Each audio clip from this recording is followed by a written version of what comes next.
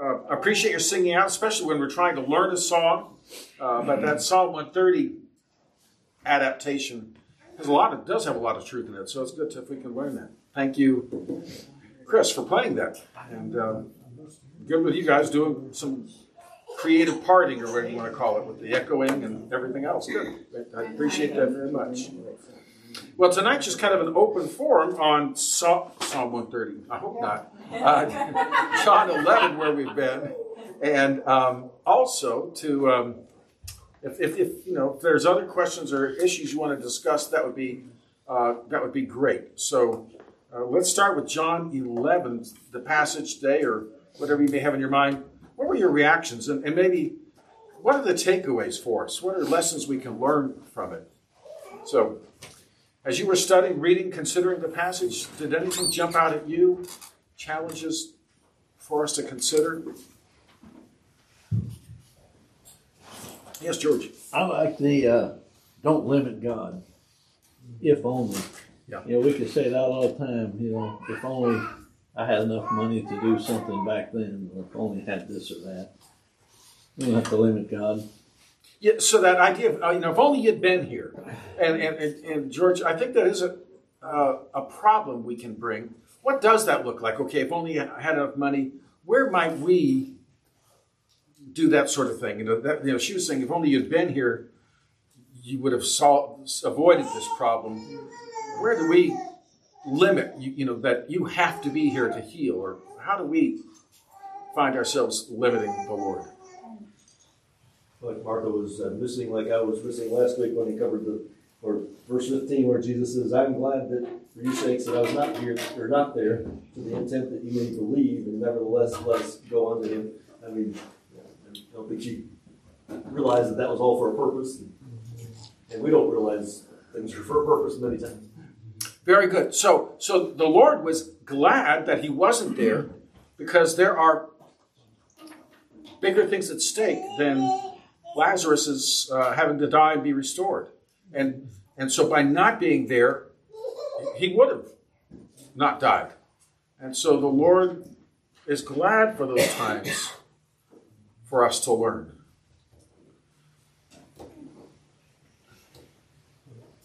Yes. And it's on that note that we often forget that, that he has a purpose. And we want him to solve our problem right then. And we don't want to have to go through the trial. So as Barb's saying, is sometimes that's our attitude. If ever we go through the hard time, Lord, something went wrong here. This can't be your plan.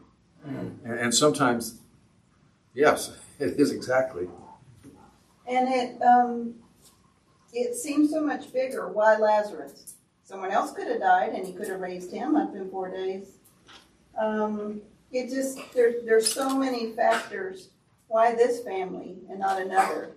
Or don't let him die at all. Don't raise him up. He still is going to go in and die for our sins.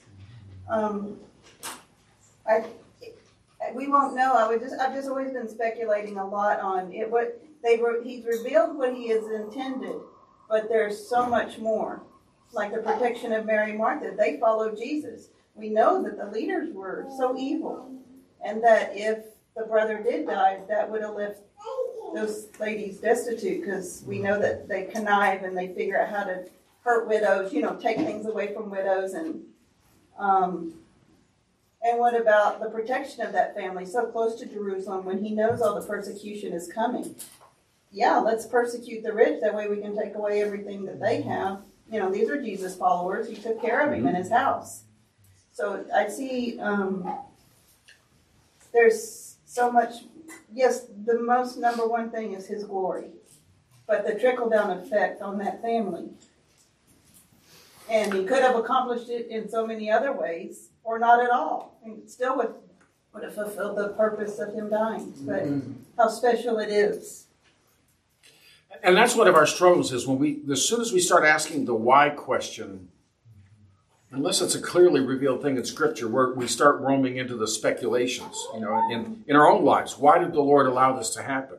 Now we can look and say, what are some benefits that will come through, passing through this time, looking for his glory to be shown. And that's our chief end, to glorify God and enjoy him forever. But yes, it's so, why? Why?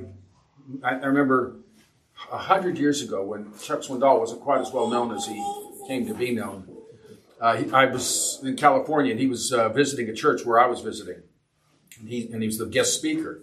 But he told the story of a fellow that was going for a big job interview. And he got his, I think he may have gotten a new suit. And he was all impeccably dressed, and he's nervous and all this. And as he's waiting, the subway tray rolls up, and the doors open up. And on the other side is a guy who has been very, very troubled by the travel, and he's not feeling well. And he opens up just in time to unload on the poor fellow in the suit. And the questions start flowing. Why me? Why this? Why now? We don't know. We don't know. And so but what can I learn? How can I grow? Where can God's glory be seen? Are questions we can ask in our own lives. But trusting that God knows exactly what he's doing.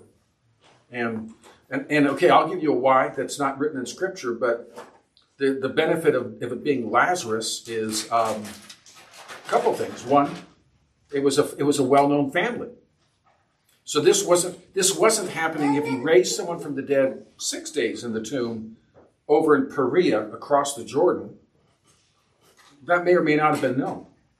This was very much and again, we're jumping ahead because right now he's not raised where we are this morning. But when he is being raised in Bethany, a kind of a stone's throw from Jerusalem, and surrounded by the Jews, in other words, some of the Jerusalem prominent Jewish leaders, it's in their face. And they go back and they say, we were there. We were there when they put him in the tomb. And we were there when he came back out. We saw the whole thing. And because, they can argue one thing. Remember the blind man? Well, bring his parents. Was he really blind? Is this really your son? Yeah, we've got our doubts. This was a very, and it's going to lead to conflict, as we'll see. And it will get Lazarus on the list of targeted people. But yes. When I catch myself, maybe even too often, as I realize I'm thinking, despite the conversion of Saul of Tarsus, that person X has got no hope of being saved. That is such a good. That's why I think we got a Saul. The Lord could have easily chosen one of the some other very godly Galilean or something. Instead, he chose Saul, who was impossible. But we all are, aren't we? We're all dead, and it's each and every one of us is as much a miracle as Saul of Tarsus. But we look at him and say, God, if God can save him, he can save that ungodly neighbor across the street. He can save. I mean, look at whatever political interests you may have. So you might have some on the list of those are beyond hope. Are they? No. If God could raise a Saul, that's an encouragement. And to me too, that's something. Sometimes we wrestle with, and it's a little hard to think about. Think through, imagine. But you look at David, man after God's own heart, the sweet psalmist of Israel, the stealer of Uriah's wife, the plotter of Uriah's murder. A very imperfect person. And in our day recently, in our recent history in America, there's been this thing of if some leader from the past has some black marks on his in his history, then we're gonna eliminate him. Well, if we're honest with that, then there will be no statues. There'll be no heroes and I think that's the point. We look at David and say, God, how could you use someone like that? To which the answer is, well, how could he use you? Me. That's the point. God works with crackpots. He works with the flawed. And he's a God of grace and mercy. And so we look at a Saul, and we look at a David, and say, yeah, God could even use me. Yeah. And I'm coming to mind, remember that story we've talked about. Corrie ten Boom speaking on forgiveness, and up walks the German guard that she recognized from her concentration camp. And having to wrestle with the fact, yes, God could forgive him. Yeah. And other reflections from this text.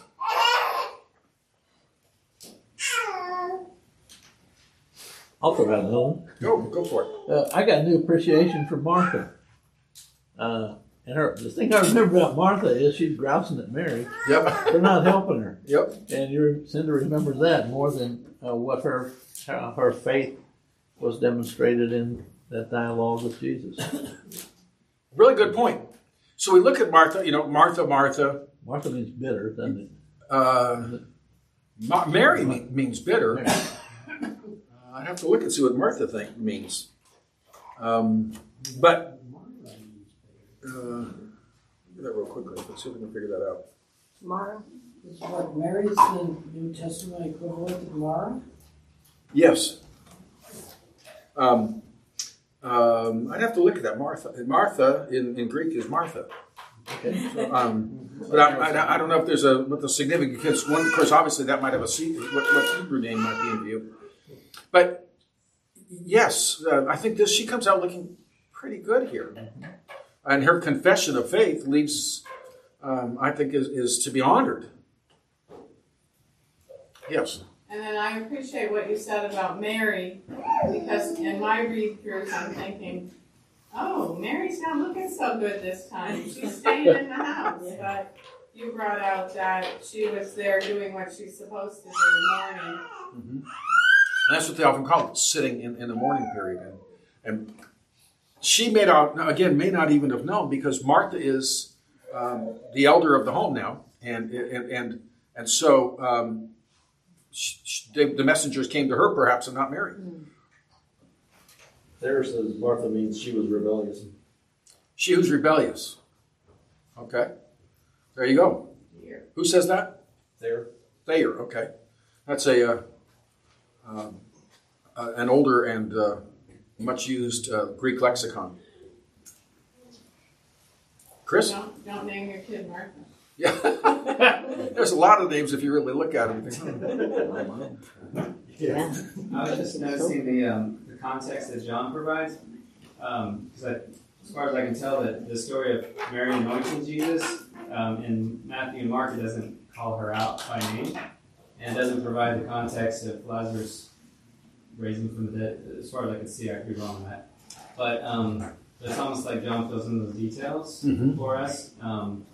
I just find it interesting because Jesus says in Matthew and Mark, as you've mentioned before, that wherever this gospel is proclaimed in the whole world, what she has done will also be told in memory of her, but they never give her name. And then John, as far as I can tell, but John comes along and provides the context that maybe would be missing otherwise. Very good point. And I hadn't noticed that, and I hadn't looked carefully at those texts, but did you hear that? In other words, in the parallel passages in Matthew and Mark, this woman is going to be remembered for this, but we're not even told her name. And so John, again, writing the last of the Gospels towards the end of, closer to the end of that first century. Matthew, Mark, Luke are already out there, plus just where the Gospel is gone. But he does help us know more by telling her name. That's a very good point. And again, when you're studying Gospels, sometimes it's helpful, and there's all the tools you can find online or books, but what they call gospel harmonies that help you parallel those things. Yes, Joe. Isn't in one of the other Gospels the woman that wipes Jesus' feet and weeps and all that stuff? Isn't in that context that the woman is a prostitute and the whoever the man of the house is didn't properly gets rebuked for not properly welcoming Jesus? Or am I getting my story? What passage is that? The woman, the immoral woman, and the Pharisees saying, if he only knew who this was. What passage is that? Come on, you guys, you've got your devices. Okay, I'll have to check it and see if my device will tell me. Let's see.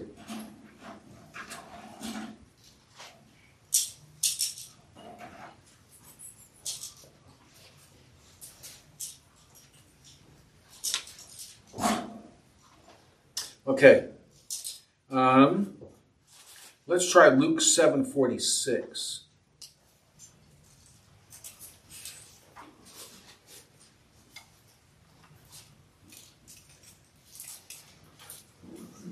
Matthew 26. Matthew 26 too. I'm going to take that one as a different account. Different woman or a different? A different situation. So that's because now notice, and again, in this case, and you have to, it says, I'm in Luke chapter 7, starting back at, say, verse 37. Behold, a woman in the city who was a sinner, when she knew that Jesus sat at the table in the Pharisee's house, brought an alabaster flask of fragrant oil. So the Mary and Martha that's in their home, that's not in a Pharisee's home. And then she stood at his feet behind him, weeping as she began to wash his feet with her tears, wiped them with her hair. Okay, but that's her tears, not the ointment. Now, when the Pharisees saw, he says, if Jesus really were a prophet, he would know something. And he said, then verse 44, then he turned to the woman and said, Simon, you see this woman, I entered this house, you gave me no water for my feet, that she has washed my feet with her tears and wiped them. So this is a similar, but it's not anointing oil, and so it's not the same woman. And that's where sometimes we have to kind of study those out and see who are we talking about here.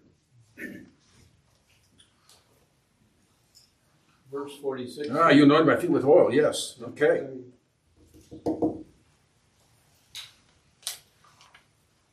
Yes, so she did use oil. Thank you. Which is helpful. You should always read the full text. Yeah, so he started with the tears, and then came the oil, and she must have brought the oil with her, and maybe that was her original intent. I haven't looked at this passage in a while. But still, I would say the setting is different.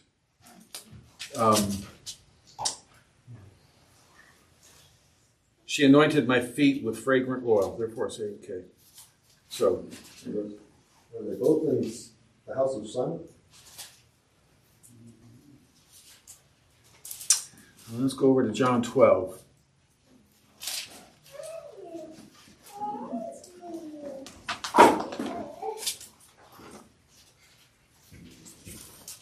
Oops.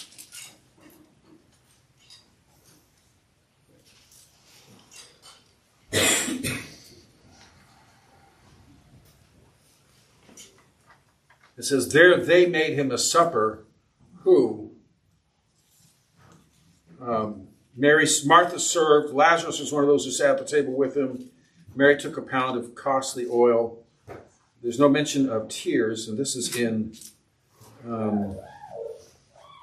Bethany. Anyone notice back there in Luke 7 where that's happening? Matthew 26 says Simon in the house in Bethany. Okay. I was wondering, is that Simon the leper? Yep. Yeah. Matthew 26, verse 6. And that is the same event. That's Matthew 26 is, that's getting into the time frame of the Lord's Passion, the Lord's last week. Right? Again, the Luke 7 is I think, a different narrative. Where are we?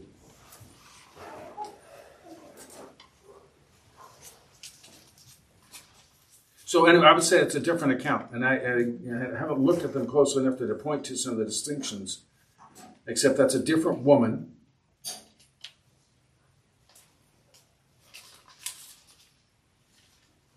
Wait, that's a Luke, and I'm looking at Matthew. So two different Simons. Yeah, and again, that's a common name.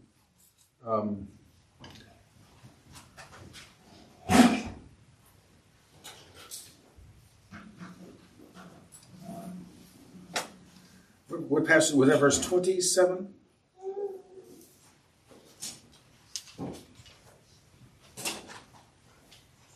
And the conversation in Matthew was after the tears and the wiping with the hair is different than it is after that same kind of activity in Luke. You know, he's talking to the Pharisees in Luke, and he's talking to the disciples in Matthew afterwards. Okay, so remind me, where is behold the woman, all right. He does talk about the same. Maybe I looked at the wrong place.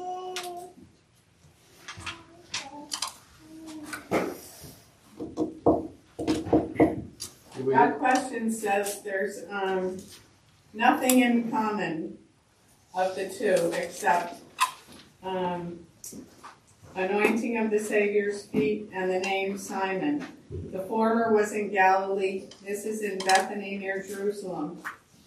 The host despised the woman who anointed. Here her brother is one of the guests and her sister is an active attendant. The woman was, quote, a sinner, a notoriously bad woman. Here it is the devout Mary who sat at the Lord's feet and heard his word months before. There the host thought it strange that Jesus allowed her to touch him. Here the disciples complain of waste. There the Savior gave assurance of forgiveness. Here the perpetual and worldwide honor. Especially notice that here the woman who anoints is anticipating his speedy death and burial, of which at the former time he had never distinctly spoken. In view of all these differences, it is absurd to present the two anointings as the same, and outrageous on such slender ground to cast reproach on Mary of Bethany. So, what's your source for that? She's just making that up. It's just real smart. Got questions. Gotquestions.org, which is always a wonderful source. They have over 6,000 questions. So I was going to mention looking at Gospel Harmonies, and so there's an app I have that's Gospel Harmony. The first time I learned of this app, someone said, I thought you'd be interested, and sent me an app for Gospel Harmony. I thought it was about singing, and I wasn't that. So I took a while before I opened it. Oh, that kind of a Gospel Harmony. But so just to put in perspective, Mary, in the anointing in Matthew 26:6 and following, Mark 14:3 and following, John 12:2 and following. Matthew and Mark mention Bethany specifically. John is continuing the narrative. Anyway, those three describe the same event. Luke is different. And Luke, I think Luke is only in Luke. So, and as you mentioned, the Luke event is in Galilee. So this is one of those things where we have to, sometimes it's the same event, but they're recording different details. Like you look at the parallel of the cross, and they'll say, well, Jesus said this and Jesus said this. Well, actually, he said both of those things, but different ones record. So anyway, all that to say, the Luke is not the same, but I'm looking at them, and someone said, Matthew and Mark, she is not named. And Mark is the one that tells us, and Matthew says it's in the home of Simon the leper. And so with the others are present. In two of the accounts here, though, they jump on the woman for, why are you wasting this? Mm-hmm. The Matthew account and the John 12 account. Yes. They They both mention that. Matthew mentions it. John 12 mentioned it. Mark 14 mentions, why waste this ointment? It might have been sold for more than 300. They murmured against her. One of the things that's interesting in noticing that, in John 12, again, we're not there yet. We're told it's Judas Iscariot who says, why wasn't this ointment sold for 300 denarii? Because he held the money box. Matthew tells us when the disciples saw it, they had indignation. Mark says there were some who had indignation within themselves. Putting those together, I think Judas Iscariot was the first one to complain. And, and again, his motivation is, he's not caring about the poor, but that's going to go in his pocket. So that tells me, sadly, again, here it is, just before the crucifixion of the Lord, basically. And we still see Simon Iscariot not recognized as the traitor he was, the unbeliever that he was, and how they quickly follow him. But we'll get into that maybe when we get into John 12. So, have I stirred the waters enough to confuse you? So that's the value of the gospel harmony, to kind of put in perspective. How did we figure this out? One, Barb knew off the top of her head and just started pointing out the differences. But here's I do recommend gotquestions.org, because you can look for all kinds of things in there. And they're very much in line with where we are theologically. And so it's trustworthy. As trustworthy, say, as I am, which means trust but verify, right? Open your Bible and verify. But so then, again, I'm helped by, in this case, I used an app that's a Gospel Harmony. If you like the old Dead Tree version, the one I most like is a Gospel Harmony by A.T. Robertson. It's old. And he was a very distinguished Greek scholar. I've got in my shelf his advanced Greek grammar is 5 inches thick. And he put together a Gospel Harmony. It's very helpful. Yes? That's where this quote in Got Questions came from. A.T. Robertson? Yeah. So that's an old standard. Is it possible sometimes I don't quite agree with the harmonization? I'm sure there's no source that we agree with 100% on decisions, but it's a very reliable source, A.T. Robertson. And I'm not sure, but I think this app may be based on it. Those of you who want the app, it's free, and I believe it's called Gospel Harmony, and it's available in 2 translations, King James or the World English Bible. Good. So good observations, and trying to compare and contrast.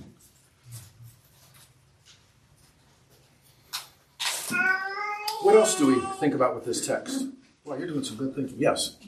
I haven't been able to make the 4 days work out unless they did some major rounding up. Because he had to be gone for them to be surprised. The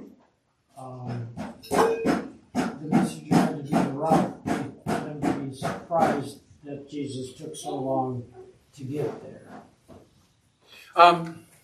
At that point, they don't even say just you weren't here. Had you been here, he wouldn't have died. The way I would put those events together is they sent asking Jesus for help. That's an 8 to 10 hour trip. But it's a 1-day trip. When he's there, Jesus is announcing he's already dead. Or because that may be just a little after that. But anyway, what I would understand is he died while the messenger was in transit. That's day one. And in Jewish tradition, and I believe it's also true in Islam, they don't embalm, and so the burial is same day if possible. The same is true in India, though they don't bury, but in Nepal, at least, I saw that day of death is a day of cremation. So that's day one. Then it says Jesus waited 2 days and then said, let's go 2, 3, and 4. There's the numbers guy. He wants to make sure the numbers add up in all the right columns. Good. And that's I think the best scenario of understanding that. So and that's why and that becomes significant because then there's no question he's dead.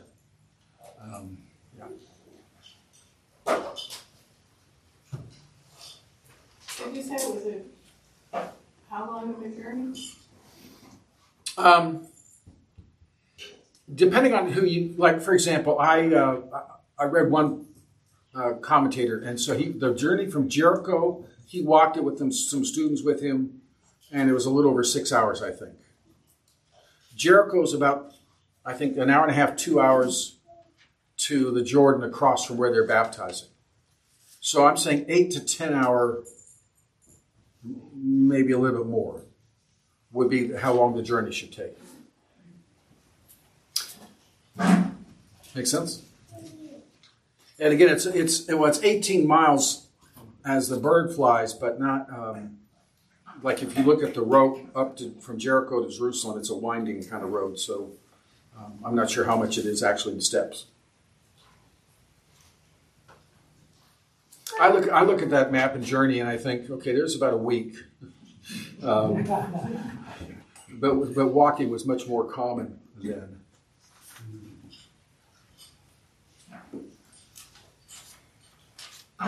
What else did you see in this text?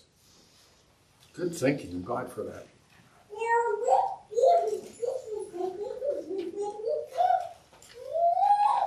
Yes, Tom. Well, I was sort of thinking, in one sense, it would be an awful thing to be resurrected from the dead because you were in glory and then you get yanked back out of it.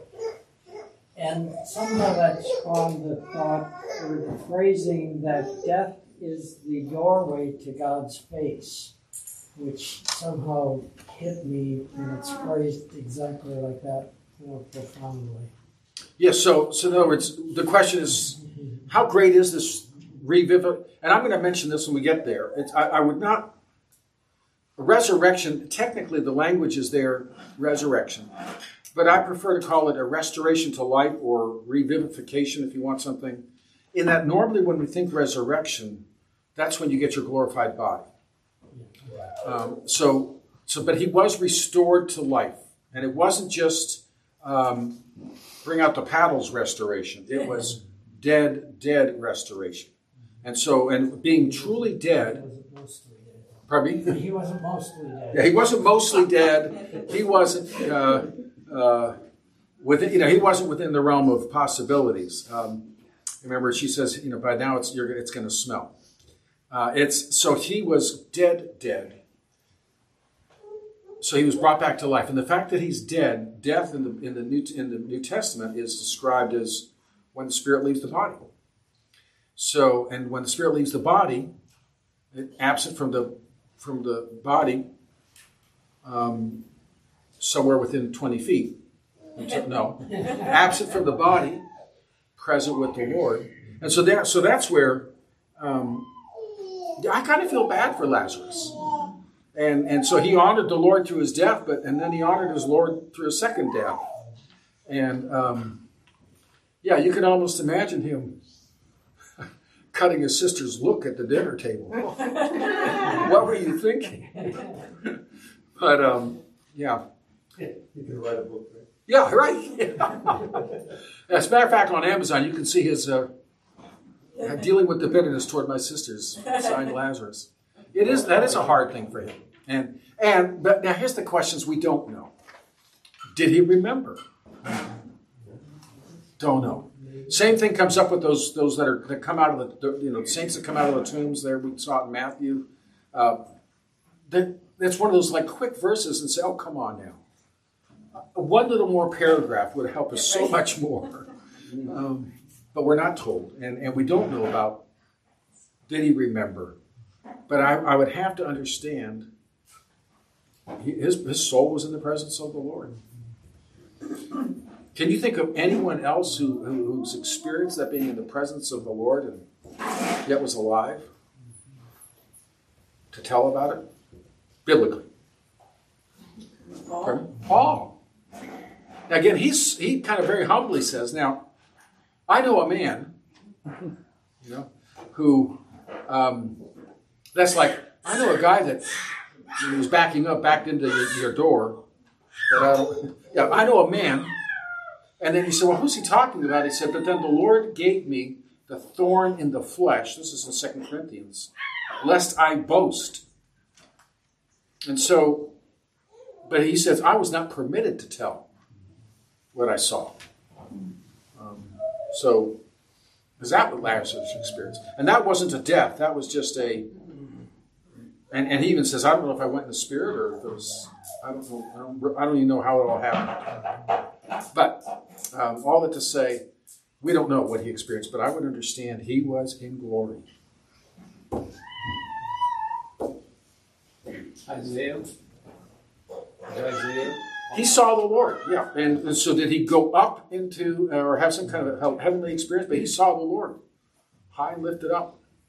He saw the angels as he was worshiping. So he had a vision of that.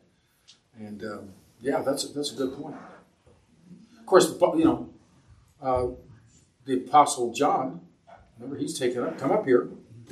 And remember, there's one of those scenes where he heard some things he starts writing down. No, you don't write that one. And you wonder if it said something like April 17, 2023. No, don't write that. But yeah, so some saw that. But so he's going to have to go through death twice. He did go through death twice, I should say.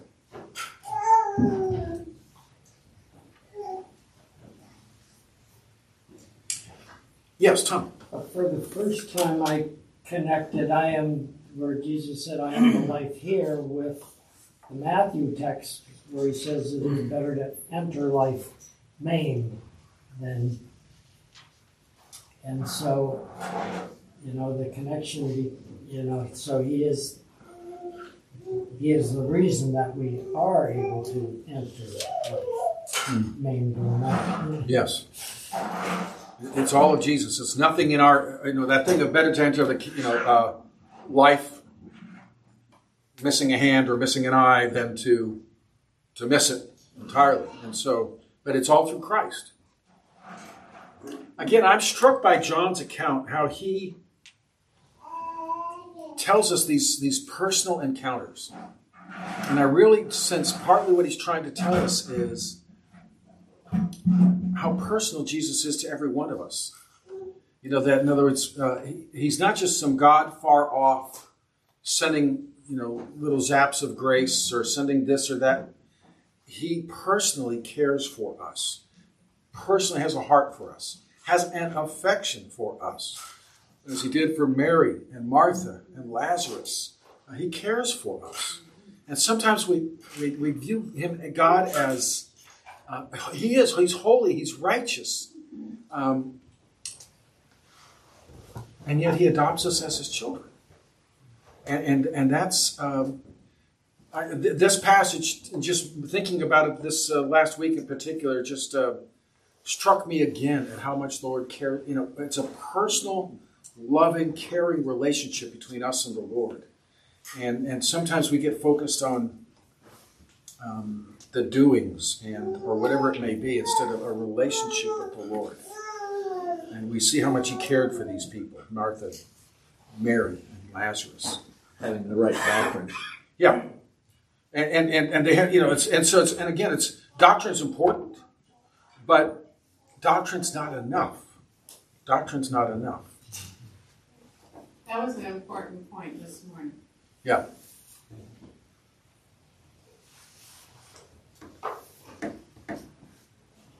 Yes, Chris. I was just tracking the phrase "the Jews" through this account. And yes. You mentioned a couple weeks ago that the disciples said, "Rabbi, the Jews were just now seeking to stone you. Why are you going there?" And then we saw today that the Jews came to console Mary.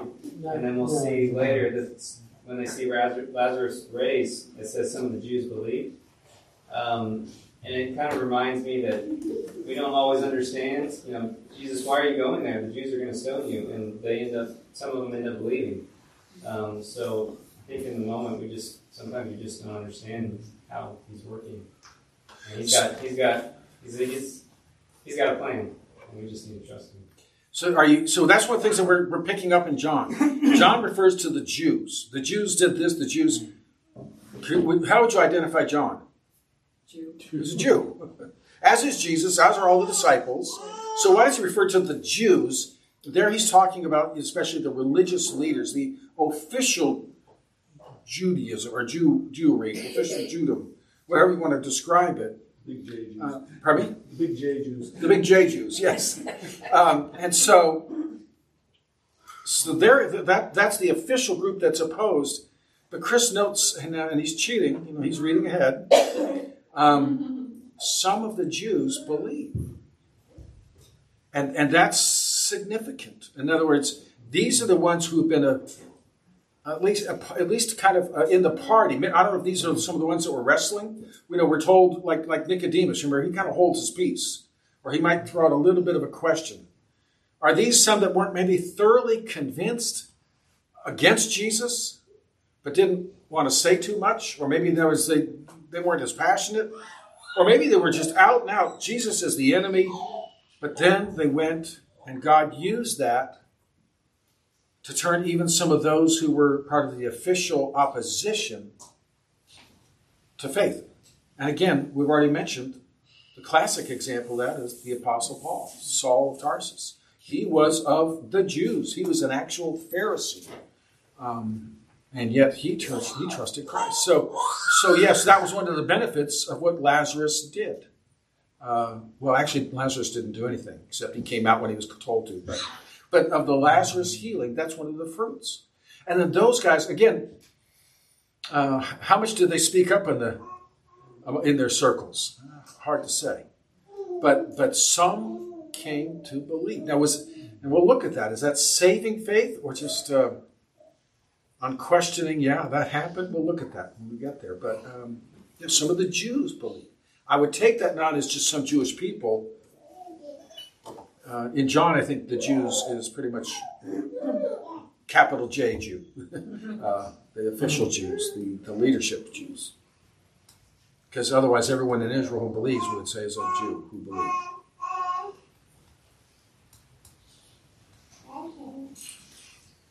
Any other reactions to this?